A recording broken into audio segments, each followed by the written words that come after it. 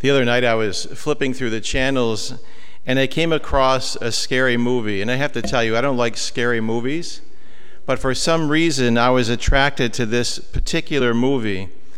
And when I watch scary movies, I don't know if you do this, but when I watch them, because they're so predictable, I start screaming at the television.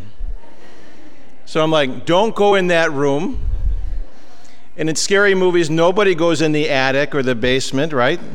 So I start screaming at the television to try to prevent what kind of predictable torture is going to befall this poor victim in the movie. And obviously they never listen, because they always open that door. They always go to that place where they know they shouldn't go, and then you know what's going to happen. So I find myself sometimes screaming at the television. Probably wake up in the middle of the night screaming too, I don't know. Yesterday I was looking at social media, and Dr. Scott Hahn, who's a prominent theologian and biblical scholar, prominent author in our country, had a cartoon posted on his Facebook page that I thought was very apropos. And it was a picture of a man in a jail cell, and this man was reaching through the bars with a stick, and he had two options. One was a key, and the other was a loaf of bread. And so he's taking the stick, and you can see he's trying to get the loaf of bread through the jail cell. And there I am screaming at this cartoon saying, go for the key. Go for the key. Because obviously the key is going to bring freedom. And then he could just open the gate and walk out and get the bread. But Dr. Hahn very appropriately posted that to show, I think, a very simple reality that this gospel points out. We have the means to choose God in our lives at all times. And sometimes there's other allurements that crop up. And what happens? We find ourselves choosing so many other things.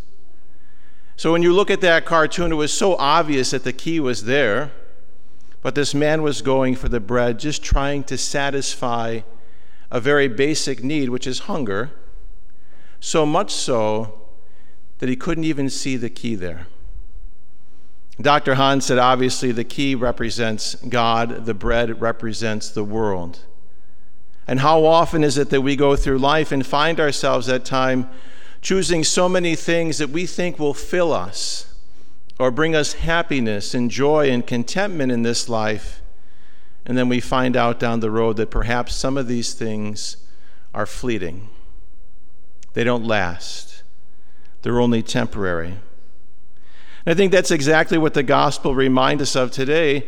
It reminds us of the fact that as we go through life, we have to choose God, to do our best to put God first in our lives and let all things flow from that. Our relationships, our life, our love, our families, all that we do and all that we are, let it flow from that. Because when we move away from that center and we start to put our stock in so many other things that we think will bring us happiness and joy and contentment, that's when we kind of lose focus. That's when we experience, you might say, a lack of harmony or peace in our lives. And it's so easy for us to do. The allurement of money, the allurement of possessions, the allurement of having different things, the allurement of giving our time and our talent to so many things that perhaps don't bring us to where we need to be, and that's with the Lord. So I think the Lord challenges us in the scriptures today to focus on those things that we know in this life that will last, and they will last forever. To get caught up in those things and those pursuits, and not the things that, while they may give us moments of happiness and joy, they're not going to last. So as we gather here today, we might say, what are those things that we can pursue in this life that we know are from God and will give us that happiness and joy that we deserve? And one of the things I would say, there's several things I will say that we can focus on and look at in our lives that we know will give us what we need. First thing is our life of prayer. How important is it for us to have a well-established life of prayer? to just come before the Lord, to talk to him, to offer to him what's in our hearts, what's on our minds, what's in our souls. Maybe it's just an opportunity to come before the Lord, and just be quiet in his presence, to just have those few moments of peace where we can just come and be in God's presence. And wherever that may be, maybe it's here in church, maybe it's at home, maybe it's wherever you find yourself, to experience that sense of peace in God's presence. Secondly, the love that we share with others. What does St. Paul tell us? Love endures forever. When we enter into those loving relationships and experience the love of all those people in our lives, family and friends, that's where we can truly encounter the Lord in those loving relationships. I had the opportunity to be with my family for an extended period of time last week. Extended period for me was like 4 hours. And I said I would love all of them more if they were just like me. But the reality is I got to spend time with them and experience that love that we share, all 10 of us, as crazy as we are, and that my brothers-in-law and my sisters-in-law and my nieces and nephews and great-nieces and great-nephews. What a wonderful gift. And to recognize in the midst of that love that we share, there is God. That is a gift from God. Even though they're not like me, it is a true gift from God. And I hope we can see that in the love that we share within the context of family or with our friends, that beautiful gift of love. This past week, we celebrated a great feast, the feast of Saints Martha, Mary, and Lazarus. They were true friends of the Lord. How important it is to have a loving family and the goodness of loving and faithful friends in our lives. We can experience God in the midst of all that. Thirdly, another way we can experience God's love and presence and experience that fulfillment that God offers to us is through our life of service. To be able to lay down our lives for the sake of something greater, for somebody else, for our family, for our friends.